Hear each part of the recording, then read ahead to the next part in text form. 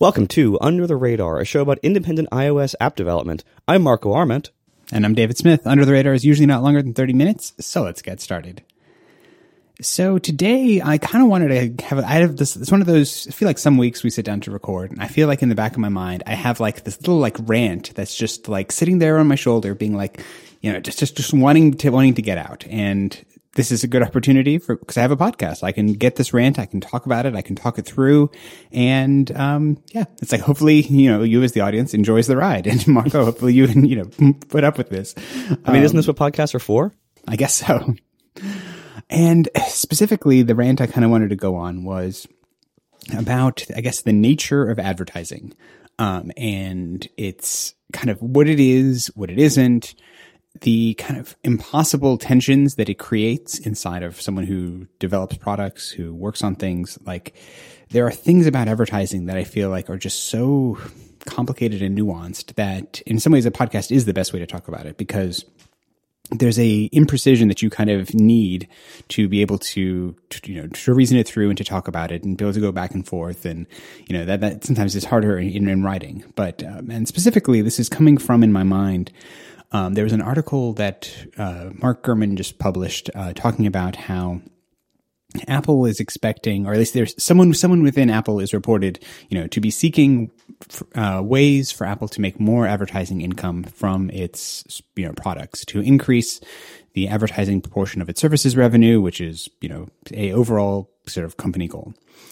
And seeing that, it's like, it's one of those, it's like, I'm sure, like, of course there is someone whose job it is to explore that. Like, whether or not it happens is probably the more germane thing, but the reality is, it is certainly an interesting thing to think about. And specifically in the examples Mark was giving were things like putting, advertising into Apple Maps, or something more along those lines. They could potentially also go back to introducing something like iAd, like they used to in the before, where someone like me or you could incorporate Apple ads into their products. But in general, I feel like anytime this gets brought up, it creates, there's these big feelings people sometimes have about Apple and their advertising in their products. That you have this like, it's like Apple is supposed to have a premium experience. Like, this is supposed to be a premium thing. I'm paying all this money for this phone. Why are there ads on it? And it's like, that is true. That is fair. That's a completely reasonable way to feel. But on the other side of that, it's like advertising is this kind of magical thing that is like almost this weird way of, it's like creating money out of nothing in one way of thinking about it. And I think the most important thing to kind of just as a disclaimer before I dive into where my mind is on this is understand that, as with so many things in life, understanding and sort of reasoning through something like advertising requires that you kind of like hold two somewhat contradictory things that are both true in your hand at the same time.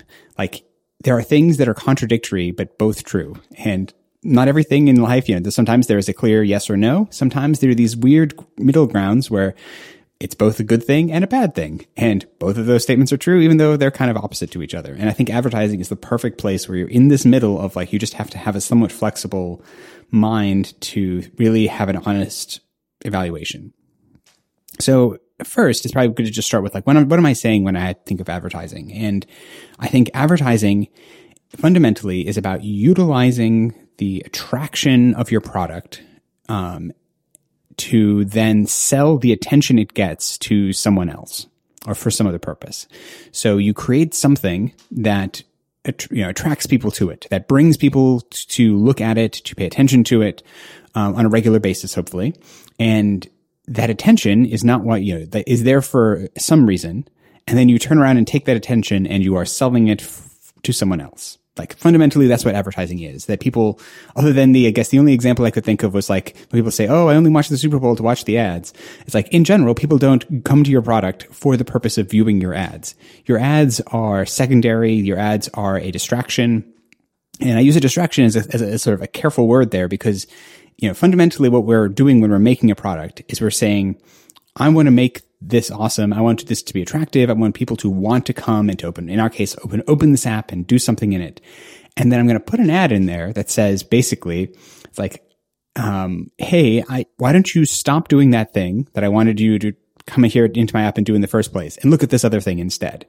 And that's a distraction. Like that is fundamentally what advertising is it's I make something attractive. And then by doing that, I create this sort of like surplus of user attention, and I can sell some of that, to someone else to use it for another purpose. And that's what advertising is. And what's tricky about that is that it actually does work, that advertising is effective and in some ways beneficial, that by doing that, we create an opportunity for people to use that excess attention that our product, contains, for other purposes. In your case of Overcast, it's you allow people to discover shows that they may not otherwise have found. In my case, I just do sort of general banner advertising, which I think is largely done with, people who have products to sell and, or apps to download. And I give those people an opportunity to put that in front of someone and potentially download it or buy it or whatever the case may be. And the thing that's funny is I think in some ways it's so easy to be, ads are bad. It's like, well, they're sort of, but it's also they work. And like there wouldn't be any money in advertising if people didn't click on the ads, buy the products, and then like be happy with them. If it was all like just this big sort of zero sum scam, then it wouldn't work. Like the fact is the advertising works because finding the right people to show the right thing to gives that person an opportunity, and benefits them just as much as it benefits the merchant who's buying the ad in the first place. And that's the interesting part that I feel like sometimes when I'm working on my apps, I think, it's like, I don't like ads. I'm not a huge fan of them, but also they make a reasonable amount of money and a substantial amount of my living comes from advertising. And it's like, for me, the tension I feel is, obviously, I spend so much time and effort and energy on the creation side, on focusing on making a product experience, making something that is attractive, is interesting, is compelling, does the job well, does it quickly. Like those are all the things that I tend to value strongly. And to then add to that experience something that is, specifically and intentionally distracting from that. And is sort of by definition reducing the user experience. Not that the ads don't have value, like I just said, but it's reducing it in a way that if, the reason people are coming to my app, is not to view the ad. They're coming to count their steps, to check on their sleep status, to create widgets. Like all of those are the actual reasons. And I'm just having this sort of ability to create extra income by selling the excess of that. And I say it's an excess because it's like it's not limited. It's not limitless. Like there's this weird line you have to find when you're building a product between how much attention you can divert away from the product before you end up in like a vicious spiral where if you put too many ads into something, it becomes too heavily distracting. Then people forget why they're there in the first place. The core user experience that brings them there in the first place starts to get affected and hurt and damaged. And when that happens, it's like now you've lost the ability to attract people to your product, and then there's no excess of attention to use. And so there's this strange tension you find in you're making a product. If it's like I want just enough advertising that it is in that excess, in that place where people aren't using my app less, or at least not using it less to a sufficient degree that it's problematic, or isn't offset by the sort of commensurate income that you can get. Like if you just from a purely like profit and loss perspective, you imagine, okay, if I put an ad in my app, it's going to say it generates $1 and it loses me, 25 cents in terms of effective retention or user activity or subscription or whatever that is. It's like, great, I've come out ahead. And you're just, in some ways, you can find this line between, it's like, well, if my ads generate $1 and now I'm losing 50 cents and now I'm losing 75 cents. At a certain point, you don't want to cross over. And it's like bringing this back to where I started. I feel like in Apple's case, that tension is exactly the same as the tension I feel. It is the same issue and the same sort of like impulse that you have to manage and think through. And especially, I have a lot of sympathy for the people at Apple because of the scale of the income that they are talking about. And while the impact is similar, like in terms of if I introduced a new ad to my product and it increased my revenue by 5%, like that 5% is still 5%.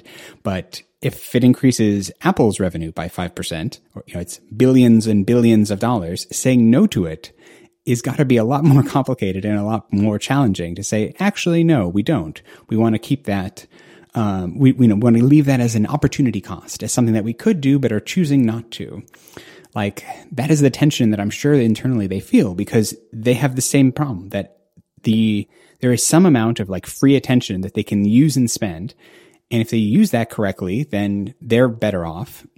If they go too far, if they reach beyond that, now suddenly they're in that negative, that like they're hurting their bottom line perspective. And the consequence for doing that in their case would be much more profound from a dollar's perspective than it would be for me in the same, for the same reason that if it gets to a point that Apple products have too much advertising and people feel, oh, I don't want to use it. I don't want to use that. It's not nice anymore. It's not great. I'm going to go use Android or whatever the equivalent sort of transition would be.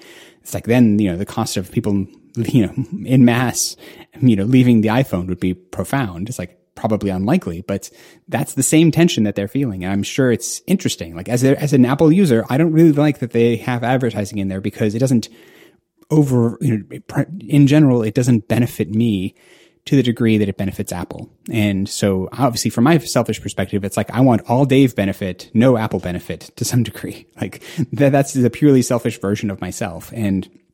But I understand that that's not the reality, and we're just going to be in this dance and navigate this tension, and it's complicated is the reality. And I think that's it's just a fascinating thing that as I think about like my knee jerk thing with Apple, it's like, oh, don't do ads.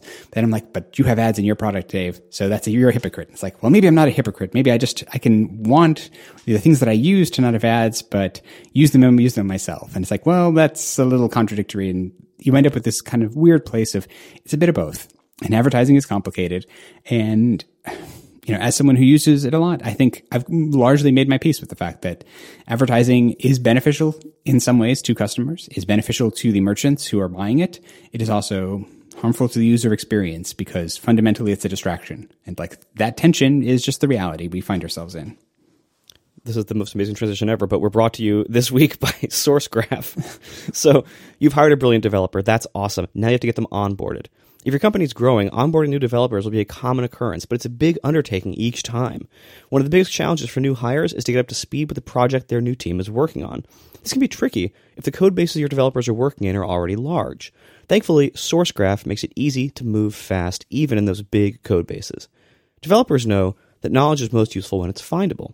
Centralization is helpful, but given the fact that most companies store knowledge in multiple locations, how do you make knowledge accessible to those who need it? As a code intelligence platform, SourceGraph gives developers what they need to drive their own learning over time and in different situations. Without SourceGraph, teams need to rely on asking colleagues or reviewing out-of-date documentation, which is cumbersome and time-consuming. But with SourceGraph, every developer can search across millions of repositories to find specific code, saving time for themselves and everyone else. So when questions do come up, it's the big stuff that's worthy of the extra time. SourceGraph was created to make developers' lives easier, and today they work with leading companies across every industry, including 3 out of 5 of the top tech companies, plus PayPal, Uber, Plaid, GE, Reddit, and Atlassian. Visit about.sourcegraph.com to learn more. That's about.sourcegraph.com to find out why some of the biggest tech companies in the world use SourceGraph and to see what it can do for yours. Or just click the link in the show notes to let them know that you heard about them from us. Our thanks to SourceGraph for their support of this show and Relay FM. Yeah, I think the tension with advertising, you're right. Like it is a cost to the user experience most of the time. There, occasionally you can get away with it being even, perfectly symbiotic and, it doesn't make anything even a little bit worse. But in most cases, there is a small trade-off there. But usually in the case of advertising, the alternative, if you didn't have advertising, would be some other form of funding the thing that you are watching or using or consuming or whatever, that would be less desirable to more people. So usually the alternative is direct payment of some sort. So, the idea is, here we are on a podcast, and this podcast is ad funded.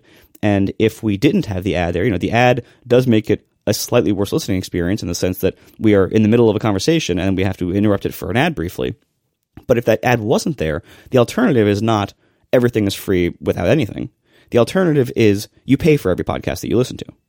And most people don't want to do that. Most people choose the advertising supported model because it's a better deal for them in their mind. They're willing to make that trade-off.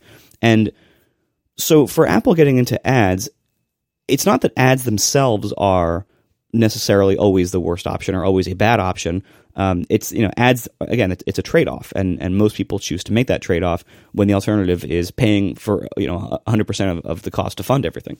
But what's different about Apple doing it is that they are taking experiences that we already know that were already being paid for in other ways, like hardware sales, and they're making that experience, they're adding ads after the fact, and so they're making that experience worse in some way. Now, there are, as you mentioned, like there are certain ways in which ads are good. Sometimes you do discover great things with them. Sometimes they do, help people who see them or hear them. But the way people view ads in general is if you take something that was paid for in some other way, and all of a sudden ads get added to it, and it's still being paid for in another way, they see that as making it worse for the sake of making more money, which, depending on your philosophy, that actually might not be a bad thing, but a lot of people view that as a bad thing. And so, in the case of something like like the App Store is what affects most of us the most. The App Store pays for itself tremendously with the 30% in-app purchase cut, and not to mention the fact that it doesn't even need to be financially profitable itself because it is a critical supporting piece of the iPhone hardware business. And so the iPhone hardware business is really all that the App Store needs to fund itself, which is fabulously profitable. But with the App Store, Apple found, hey, here's even more money we could make if we just take this cut of everyone's purchases. Great. Then later on, they add search ads. And the reason why we all were kind of irritated by that for the most part is that two ways. First of all, as users, we now have ads on our search results screens and other places, increasingly so, in the App Store. And then as developers, we saw that as, now we have to pay even more money to Apple to just have our apps be visible, even when people search for them by name. And that's not a great feeling either. And so these are complicated judgments and situations because it isn't just like, hey, can we make a product that's ad funded and therefore everyone wins because everybody wants this thing to be free, so we'll make it ad funded. Like that's not necessarily the issue here. The issue here is this product that was already funded enough to be a great business in other means that didn't have ads before is now adding ads to the experience. And that, I think, is a trickier judgment to make. Yeah, and I think it comes down to something that is so impossible to actually define or work out, and that is the concept of what is enough.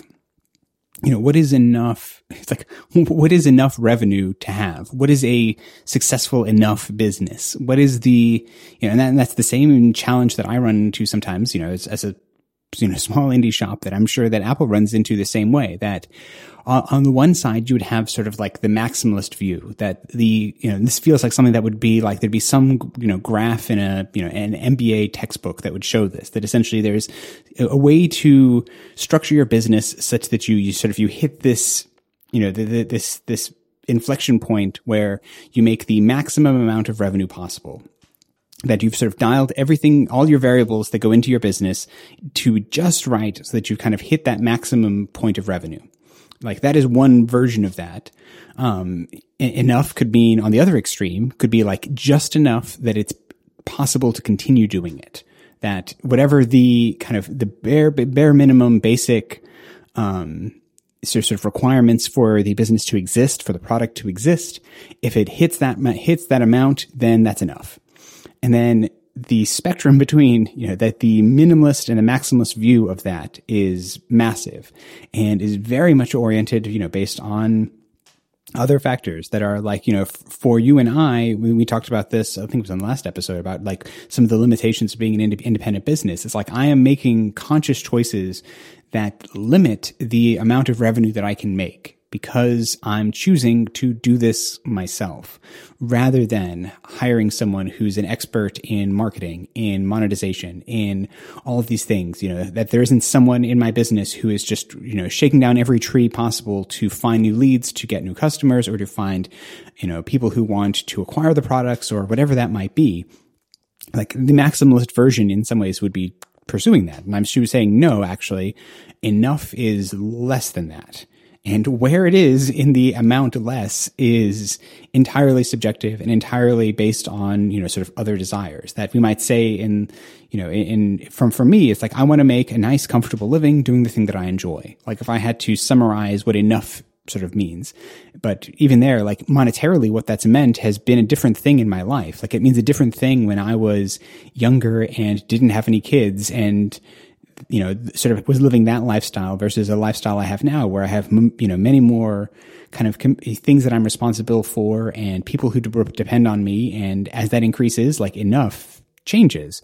So that's where I feel like it's this weird tension because like enough for someone like Apple it's like even more complicated. Like obviously, I mean, there's the weird things of like, they must maximize shareholder value, which is like half true, but isn't all, totally true because that statement doesn't really mean anything. Like, because with all these things, there are trade-offs that it isn't just like do this, lots of money, do this, not so much money without any sort of trade-off. That there's lots of trade-offs, and so Apple has to decide like where is enough revenue for them to get. Because if they go too far and make too much money in the short term, you hurt yourself in the long term. And so that's with this funny thing where I got to imagine it's just this really tricky question of like, where is enough revenue for Apple to make from the iPhone? Because if they have a way that they could make more money, then they choose not to do it. Like, well, then they've said like this much right here, that's enough. Like this is good enough for us to make. It's, and then they can essentially take the surplus that they're creating by saying we're not going to go any far beyond here, and we're turning that into user experience. We're turning that into customer sat, I guess you could say. Like you can to some degree you can exchange money for customer satisfaction within a product, and because their customer satisfaction is so high, they have much more surplus there to play with than a company who is much closer on the edge there of user abandonment or issues like that. And that's a really complicated place to find yourself. Like, how do you define? I mean, it's like, and this ultimately, I guess, is like that's like Tim Cook's like main job is defining like what is enough for Apple. And like, I don't envy having to make that decision. Well, and I think it's very, very tricky when you are a giant company that has a lot of shareholders and a lot of attention on you. It's a very, very different situation than when you're an independent developer, like just one person, you kind of answer to no one. It's very, very different. Like I can say, like, I have the ads set up in my app the way I like the ads set up in my app, and it works out really well for everybody. And I could try to shove more ads in more places, or I could try to, if I wanted to, boost the premium subscriptions, I could try to add more limitations to the app if you weren't a premium subscriber. There's ways that I could tighten down the screws a little bit, and or whatever the expression is, and try to force more money out of what I already have. But I can choose very easily not to do that because I'm just one person, and only I need to make that decision. I don't need to convince anyone else whether that's a good idea or not. When you get into large companies, or I mean, really any kind of group, it becomes much harder to defend decisions that have some kind of money or quote data behind them. So once you're in a conference room at Apple, if you can say like, look, we can make billions of dollars more per year if we do X, Y, and Z, that slightly harms the experience, but not too bad. That's really hard for anyone to say no to, especially if you are facing some kind of challenging conditions. In Apple's case, they have done a really good job of boosting services revenue, which mostly means App Store revenue so far, but they're trying to broaden that. But boosting App Store and ad revenue in a time when iPhone sales don't grow very much anymore, because they had this crazy growth period for a long time. Their finances were through the roof. Everything was amazing. But the market matured and iPhone sales slowed down.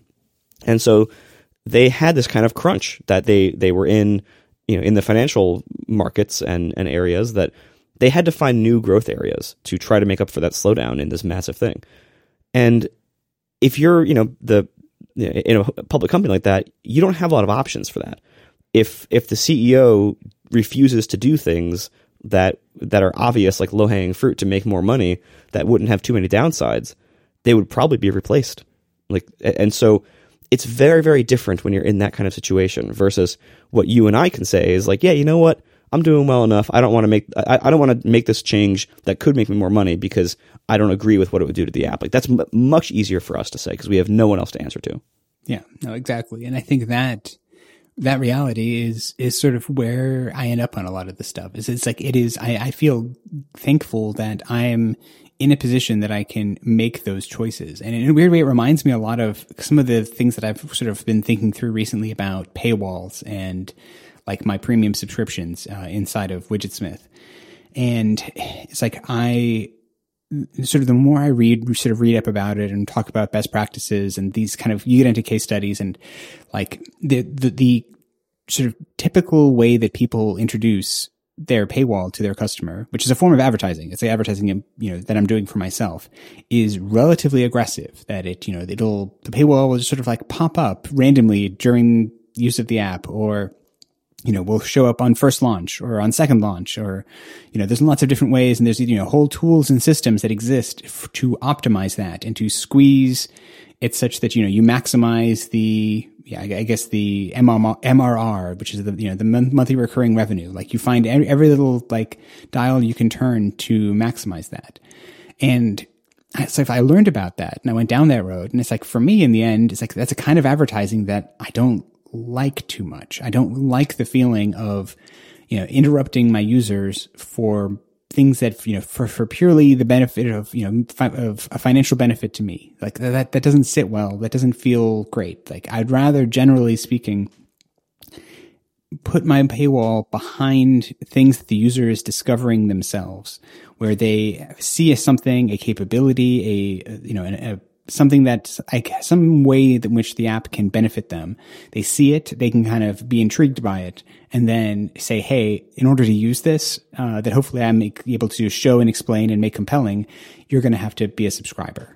Like that form of advertising feels much better and feels much more sort of natural and native rather than the more sort of intrusive version of that. But yeah, like that's a choice that I can make. And I know that, at least in the short term, if I increase my, the show rate of my paywall, I would have a commensurate increase in the recurring revenue that I would generate. Like I am pretty confident that there's a connection between those two things. But there's also a connection between my show rate and my retention rate. Like if I show the ads too much or I start interrupting users, they will abandon the app, and I'd rather have them around. And that's, for me, the thing that benefits me and like that kind of advertising. But yeah, it's so fascinating for me to think through how it's the same things, just at a different scale for these big companies. And it's like, I don't envy having to make those kind of choices, because it's hard enough for me to make that decision for me, which is, relatively small number of users that impacts, it's like me and my family for the most part exclusively, rather than, a choice that's impacting, at least hundreds of thousands, if not millions of people's, livelihoods, and, impacting on the other end, like billions of users. Like, whoa, that's a whole other level. Yeah, exactly. And so, ultimately though, like, ads, I think it remains this kind of, slightly sour tasting reality of the world, which is like most of the time people don't love them. But it's not that bad in most cases. And again, most of the time it is the trade-off that people choose. Like I could fund my app entirely with premium subscriptions and have no ads in it at all, but then I would have to, put up more restrictions and annoy people more to get premium. And so this is a nicer model for everyone, I think. And people choose this, and I think overall they're very happy with it. I should also disclose that my opinion on Apple here could be biased, because if they implement podcast ads, like ads in their podcast app, that will compete with my ads. And that's certainly something that, that I should be looking at. But for the most part, I think this balance is generally warranted, but it is hard in Apple's case when you have something that didn't have ads before and then gets them. Yeah. I think that's exactly right. And I think it's the weird thing with ads is like they are beneficial for the people who see them. They can be beneficial to the people who put them in their products, but they're also not entirely beneficial, that they also have this cost. And like, that you just got to find that line and find that balance, and know that, yeah, like if you introduce them later to something that already feels like it's paid for, then there's a PR cost to that. But as with all of this, it feels like there's just like all these little dials that you can change, and some of them increase happiness, some of them increase sadness, some of them increase money, some of them decrease money, and you've just got to find the line that works enough, find where enough is for you. Thanks for listening, everybody. I'm going to talk to you in 2 weeks. Bye.